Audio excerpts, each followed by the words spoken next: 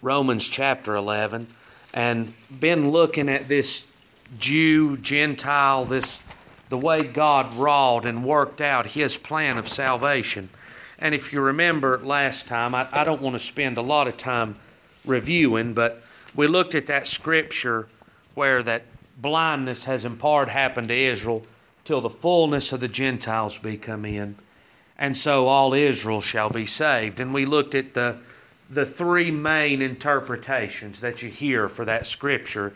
One is that all of Israel, past and future, is going to be saved no matter their condition when they die. They're saved because they're children of Abraham.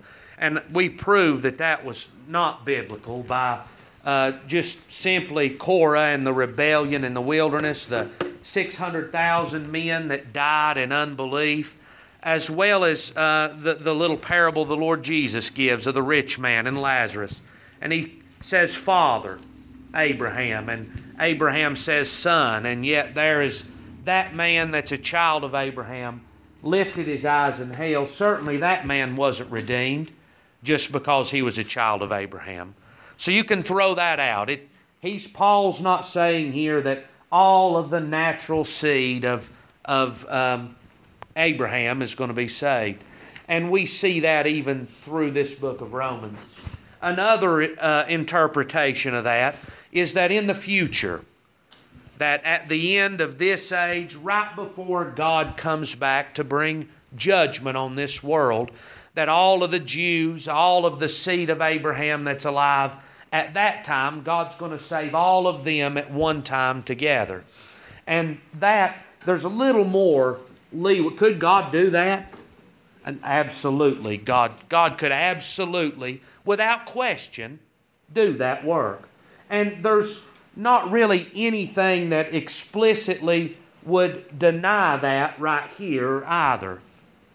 And yet I don't believe that lines up with the teaching of the rest of Scripture. But we look back at Romans itself. Paul says the Jew is not one that's outwardly with circumcision of the flesh. In Galatians, Paul says that the Jew is not of the law, but it's those that's born of faith.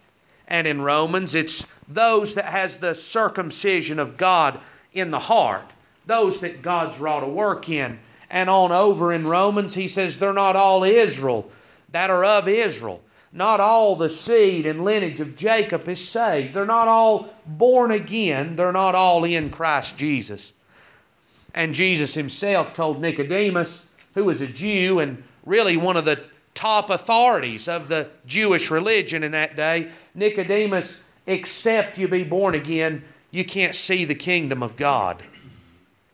And so here, as we look at these next few verses, I believe we'll be able to see that this is not something that's future and yet to come, but what Paul's talking about here, this is the way God's operating even at the time that Paul writes this down. Because in the first chapter of Romans, Paul says the gospel is the power of God unto salvation to those that believe, to the Jew first, and also to the Greek.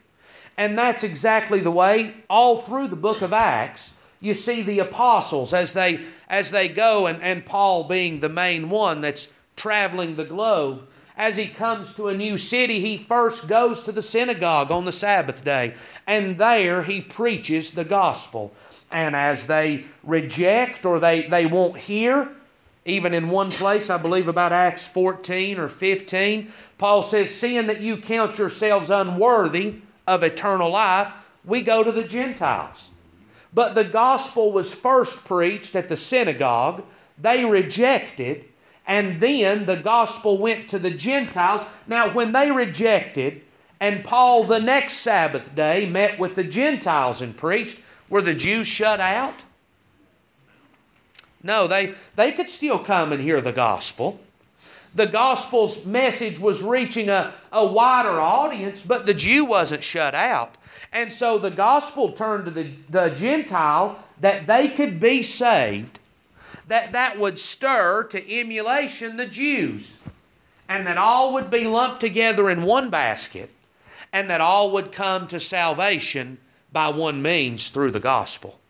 And so here, we got down to verse 29 last time. The gifts and calling of God are without repentance. So God's grace and His goodness that He sheds abroad upon mankind, God doesn't give and then take that back. God doesn't offer redemption and then a few days down the road, His love or His affection for you change and withdraw that. You know, you see that in marriages. Well, we just don't love each other anymore. Well, God's not got that wicked and corrupt nature of man. God's love is eternal. And God loved from before the foundation of the world. He loved His church and His people. And there His love continues and it will never be taken back. Without repentance means irrevocable.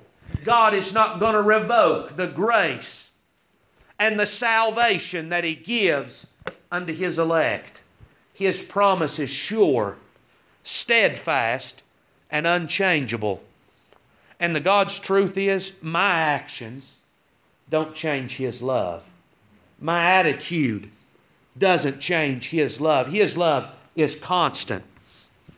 For as ye, now let's read maybe 3 or 4 verses here. Verse 30, Romans 11. For as ye in times past have not believed God, yet now have obtained mercy through their unbelief, even so have these also not believed, that through your mercy they also may obtain mercy. So if you notice the way that these sentences are put together, he's speaking now to Gentiles that are in the church, that have been saved. And this was at the time that Paul is writing this. Even for as ye in times past have not believed God. And the Gentile could look back through their life and they could say, that's the truth. There was a time in my life that the truth is I didn't believe God. Though many of us might have the flimsy ability to say, well, I've always believed in God.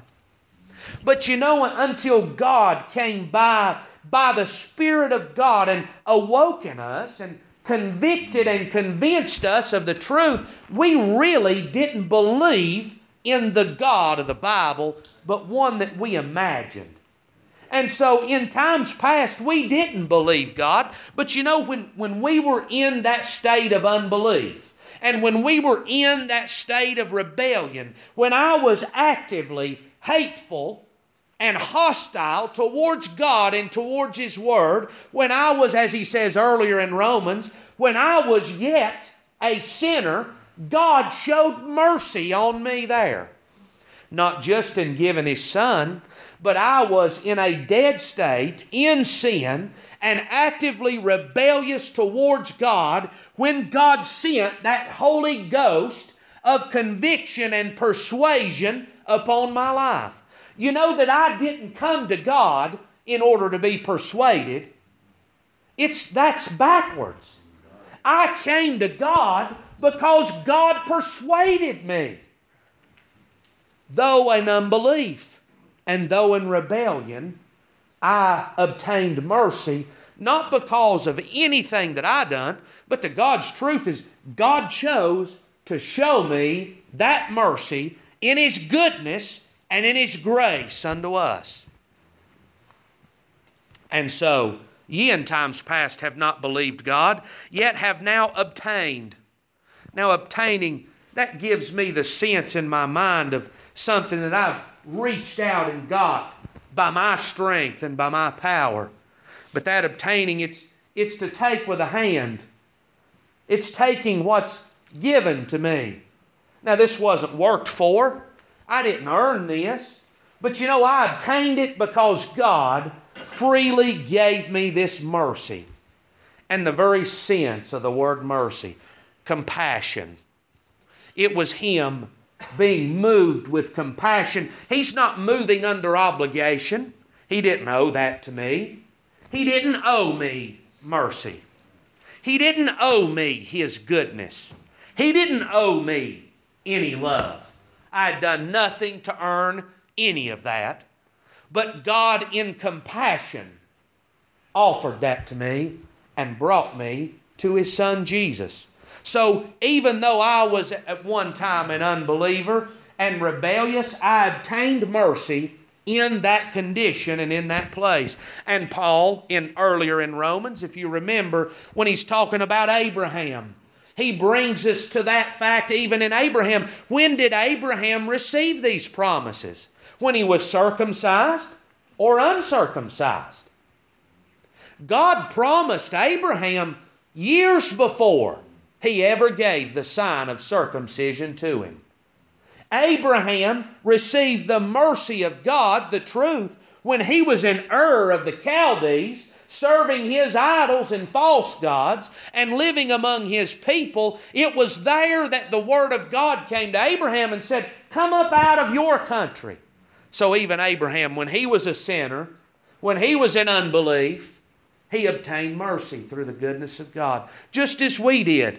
See, there's no difference. From Adam and Eve's fall in the garden till today, there's no difference in how God deals with man. No dispensations, no different workings, but it's all man and his sin, and God gives goodness and grace. That's the only way that man is saved. Ye have now obtained mercy through their unbelief. So how did the gospel come to us? Well, I realize we're long departed from this day, but to the church at Rome, how did we receive this gospel? Well, the gospel came to the Gentiles after the Jews had rejected. That was the way that God chose for this to happen in the early days of the church. The gospel came to the synagogue. The Jews rejected it as a whole. The gospel turned and went to the Gentiles. So they could say, well, the way and the means that we received this mercy was through the unbelief of the Jew. And so the gospel came to the Gentile. Even so have these also now not believed. So the Jew could, as those Pharisees and scribes said to Jesus, we're children of Abraham, and we've never been in bondage to anybody. And we've always believed God. And we've studied the law of God. And we've tried to offer our tithes. And we've tried to give sacrifices. And we've always done and tried to do what God would have us to. Now in the past, I believe the Jews could say that.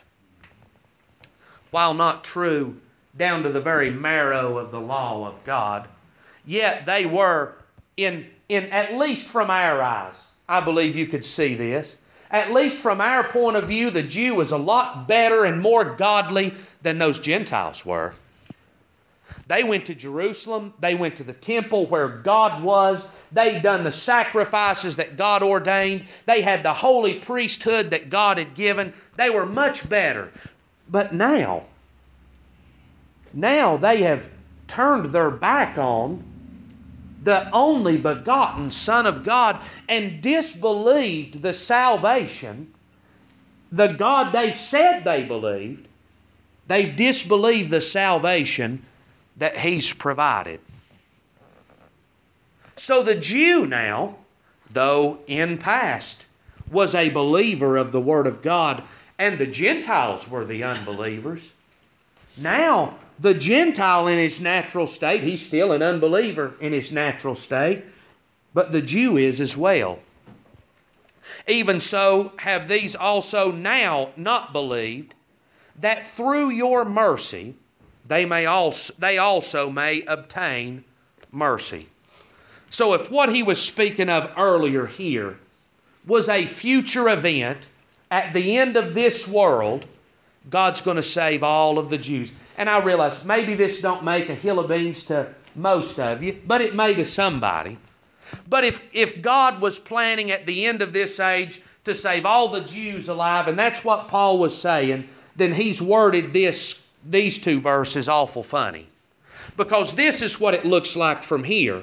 That God sent the gospel to the Jew, and the Jew rejected, and God saved the Gentiles, as we see the fullness, the filling of the Gentiles. And now that the Gentiles are full, God's drawing the Jew in with envy, with desire to have the blessedness that the Gentiles have. And so have these now not believed, that through your mercy they also may obtain. These were people that were alive at the time Paul was writing this. Not a people alive at the end of the age, but that right now God has saved you Gentiles, not that the door to the Jew would be shut, and not that you would think that you're above the Jew, but God has saved you that they would look to you and see the goodness of God upon you, and that they would be drawn to that goodness as well. You know, that works for us sometimes. I realize maybe not in every individual case, but in some, I would say there was somebody that their life and their speech and the way they behaved themselves, it shone the goodness of God. And even though we were in unbelief, our heart was drawn to that goodness of God that was upon their life. And because we could see the blessedness that God had given them, we wanted some of that blessedness. We wanted to experience the goodness of God like they experienced it. And that drew us in. Well, that's the way God's working here. The Jews are welcome to come in. They're welcome to hear the gospel. And the fact that the Gentiles have been delivered and the Spirit of God rests upon them, that's there to draw them even more to the goodness of God. For God hath concluded them all in unbelief, that He might have mercy upon all. So where did God bring everybody to? Jew and Gentile. Remember, in Christ, there's no distinction and there's no difference. If you're a saved Jew and sitting right beside Him is a saved Gentile, in Jesus Christ, they are equal and the same. Now that would have been a hard thing for them to swallow when this was written down, because we're so much more religious. We're so much better than they are. We've served God this many years. We've done all of this hard work. There's no way that this idol worshiper can hold a candle to my righteousness.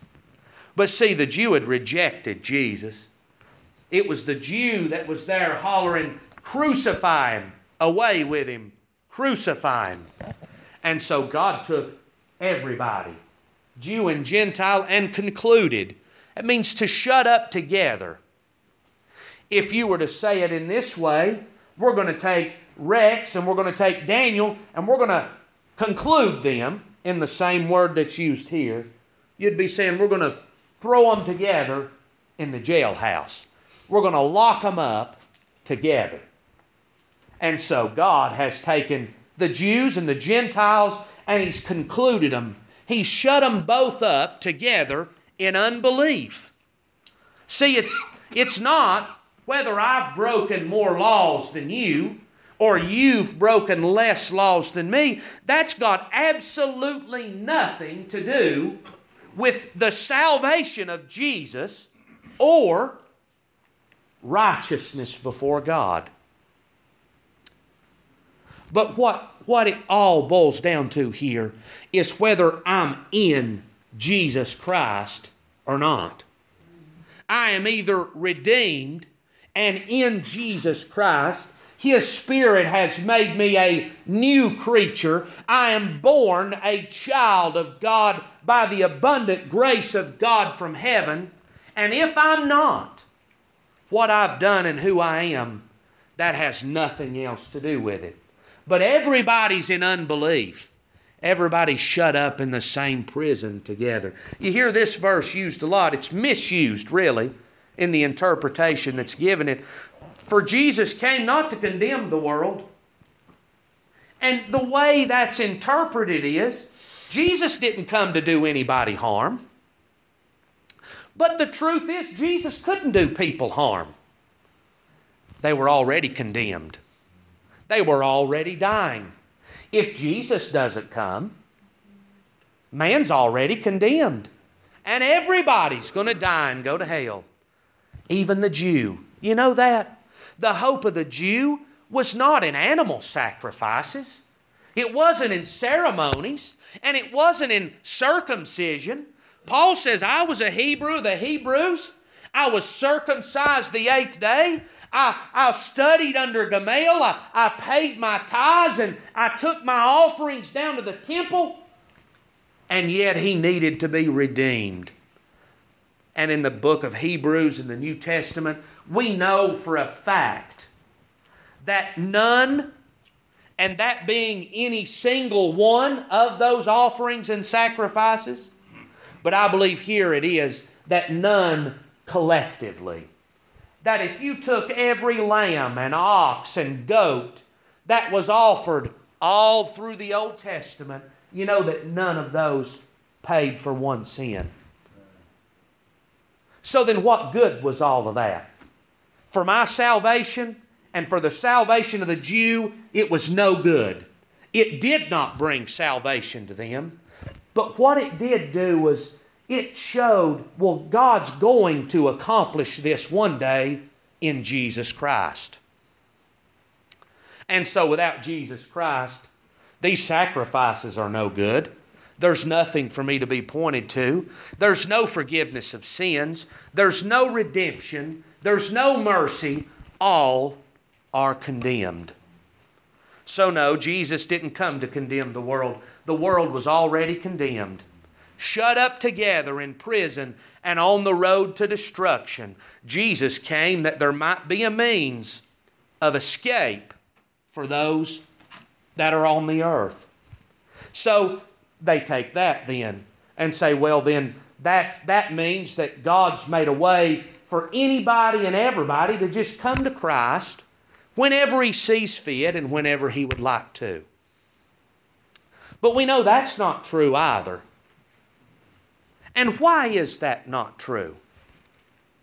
I believe this. I believe I've got commandment. I believe the church has the commandment. Go and preach the gospel to every tribe, every nation, and every race on the face of the earth. I believe that is our commandment.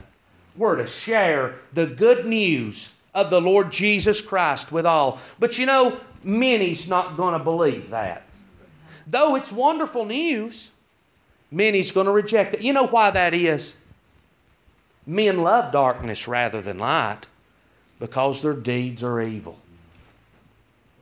Man's natural inclination is to shy away, just exactly like you wake up in the middle of the night and somebody flips the light on. What's your natural inclination to do? Your eyes are dilated, they're adjusted to the night. That sudden burst of light on your eyes, and you close them. And you squint. And you're getting adjusted. It's our nature to shut our eyes to the light. Spiritually, that's the way man is. The light of this gospel, we can't look on that because we're evil. And man naturally turns away. What must there be for man to come to Christ? No man can come to me except my Father draw him. Now, I heard it put this way this week, and I think it's a wonderful way to put it. Jesus doesn't say no man may come. You remember back in elementary school, your teacher, you'd say, can I go to the bathroom? I'm sure you can. That's not what they were looking for. They were trying to teach you that it's not can. Can would mean, do I have the ability to get up and go to the bathroom? I'm sure you do. But what you were looking for was permission. May I? Would you allow me to go to the bathroom? Well, Jesus doesn't say no man may.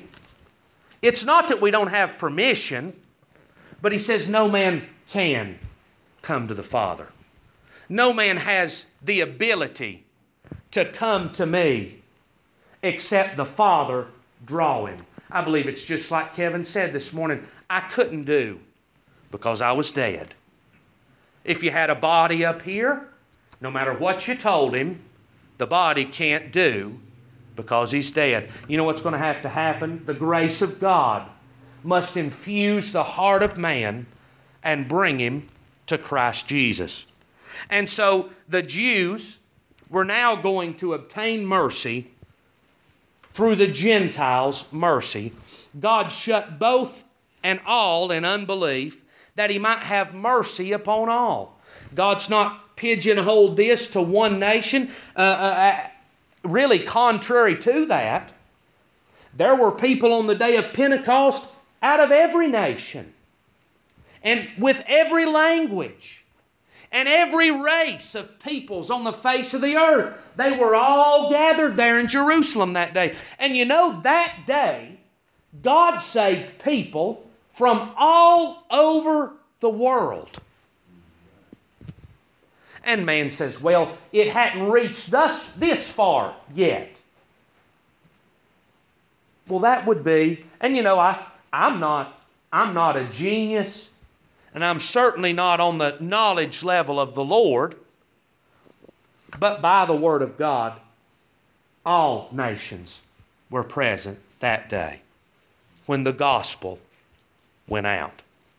And so the purpose of this was that the message might freely go to all. And look where that's brought us today. The church doors are open.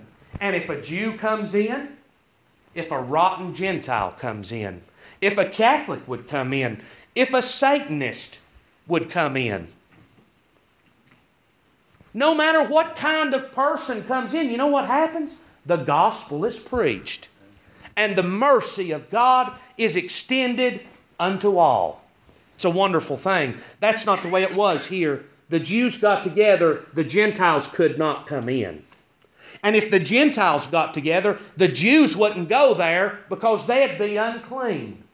There was a great separation in Jesus. That middle wall of partition, that separated them, was torn down, and all are equal in Jesus Christ. So to trust in anything of our past, how foolish, honestly, that is. Now we come to some beautiful verses. So these are the close of the doctrinal portion of this book. Several of the Paul letters, Romans, Galatians, Ephesians, Philippians, and Colossians, they're written in this way that the first part of the book is doctrinal.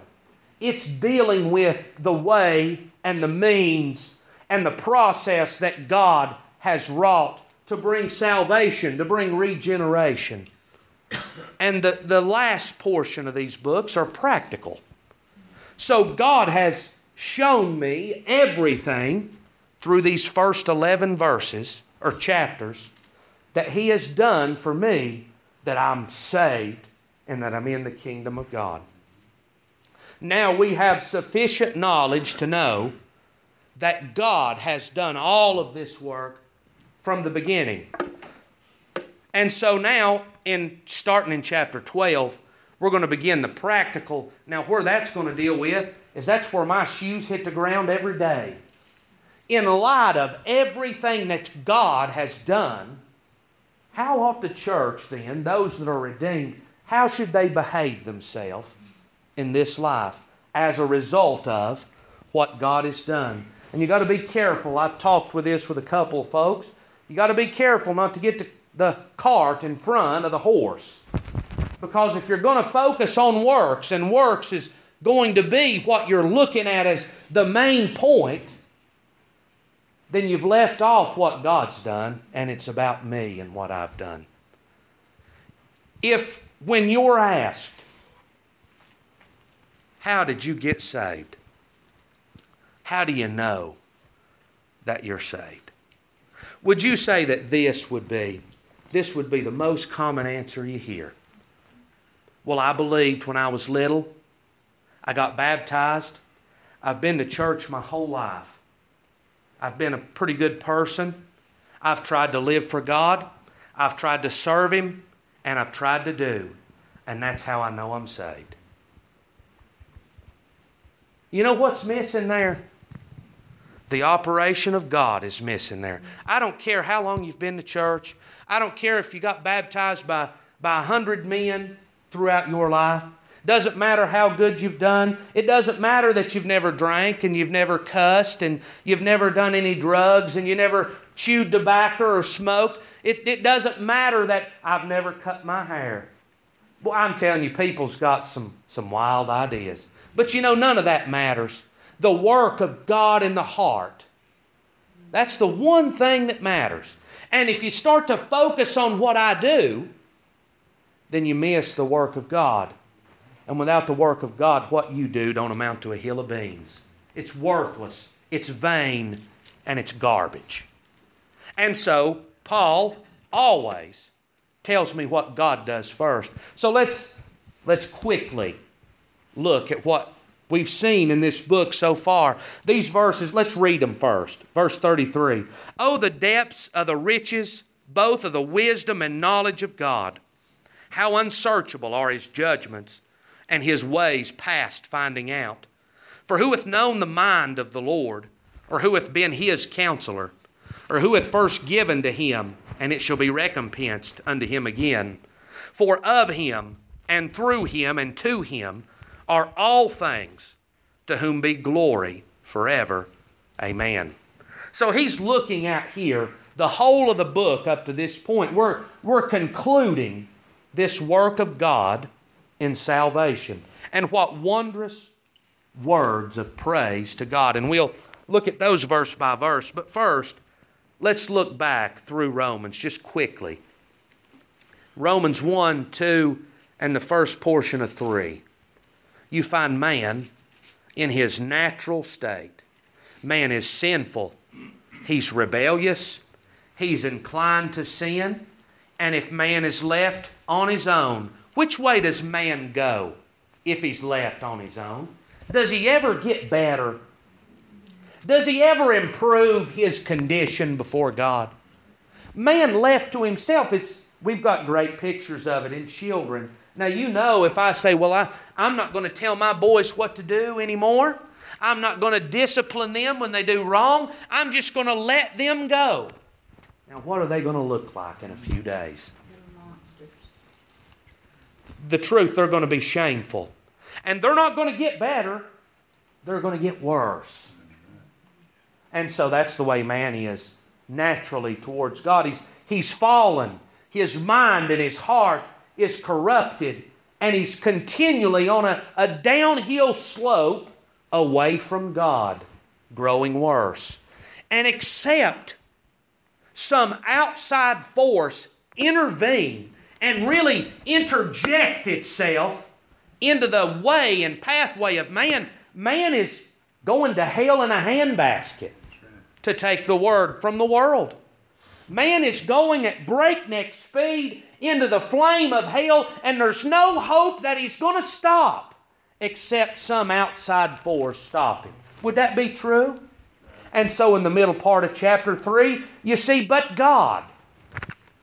And God interjected Himself on the behalf of man. And how did God do that? Through Jesus Christ our Lord. God had no obligation to man to do that. The only obligation that God had was that He had promised it. God didn't even have to promise. But God's goodness and compassion brought forth Jesus Christ. And in Jesus is righteousness for mankind. Thank you. And so the Lord Jesus came and lived perfectly, uprightly, holy, that the righteousness of God might be given to us from Him. And He carried our sins to the cross, that the judgment that I was owed and deserved, that He would die and pay for that. And so that my sins could be on His back and He's paid for, and His perfection could be on my account.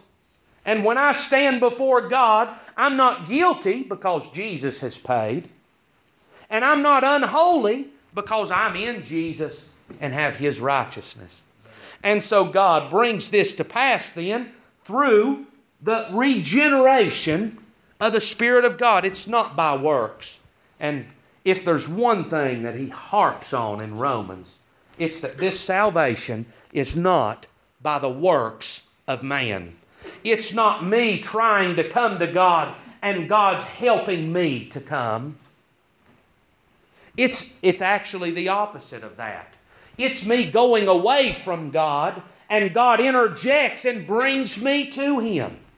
He changes my mind, my heart, and my desire. And immediately people say, you're telling me that God's dragging people to salvation that doesn't want to come.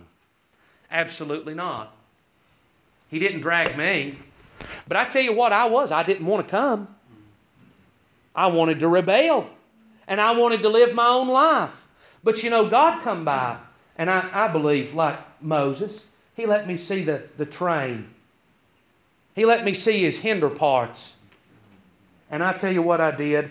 I became suddenly, overwhelmingly afraid of this God that I'd now seen and of the judgment.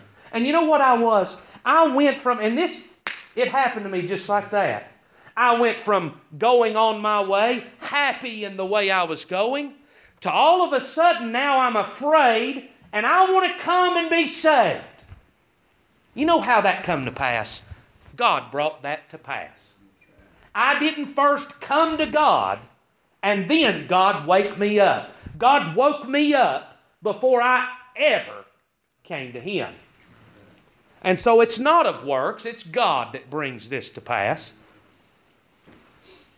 And when you begin to, I believe, I don't remember who I heard say that this was quoted from, but some man through the past it was quoted from. When you preach the gospel, if you're not accused of being antinomian, that means you don't believe in the law of God. Then you're not preaching the gospel correctly. And so that's the way that man looks at you when you begin to preach a salvation that is complete, that is eternal, that is perfected, and that no matter what I do, I can't lose it. People say, well, you're crazy. You're saying people can be saved and yet live in sin. But they've left off a crucial part of salvation. If there's biblical faith, if I'm drawn to God, then there is a regeneration and resurrection and the process of sanctification that begins in my life at that point. See, God brought me. And right there, I believe it was right here on this altar, God sealed my salvation forever. And I could have done anything from that point on and never lost my salvation. It was sealed in Jesus right here. But you know, old Joseph wasn't free to go out and do what he wanted to from that. And in no way do I imply that man's free to go sin. I say the opposite. Right here, He bought me and I ceased to belong to myself. He changed me inwardly. And when I got up, I was no longer Joseph's man, but I belonged to God, and He was now my Lord and my Master. And He began to change. And my God, what He changed in me, instantly, there was a great change instantly. And as days went by, there was more and more that He took from me. And that, well, listening to music like that you won't lose your salvation listening to music like that. I said those words. And in a year or two, it was true. I didn't lose my salvation by listening to music like that. Daniel knows, though. In just a little time, I throwed away $400 or $500 worth of CDs. You know why I did that? That wasn't what I wanted to do. I thought, I'll just keep a few of these. But the next day, those went too. No longer my own. God's working and changing. No longer free to live how I wanted to. Not because I'm doing it, but God's producing it in me. My young'uns, sometimes they do things that they absolutely do not want to do. And they tear up and their faces get red and they're angry, but they do it. You know why? You do it or I'll wear your hind end out. Now, God don't always have to do me like that, but I'll tell you what, He can. He can do me like that. He's mine, isn't He? He's my Father. And so God knows how to raise His children. He raises them just right.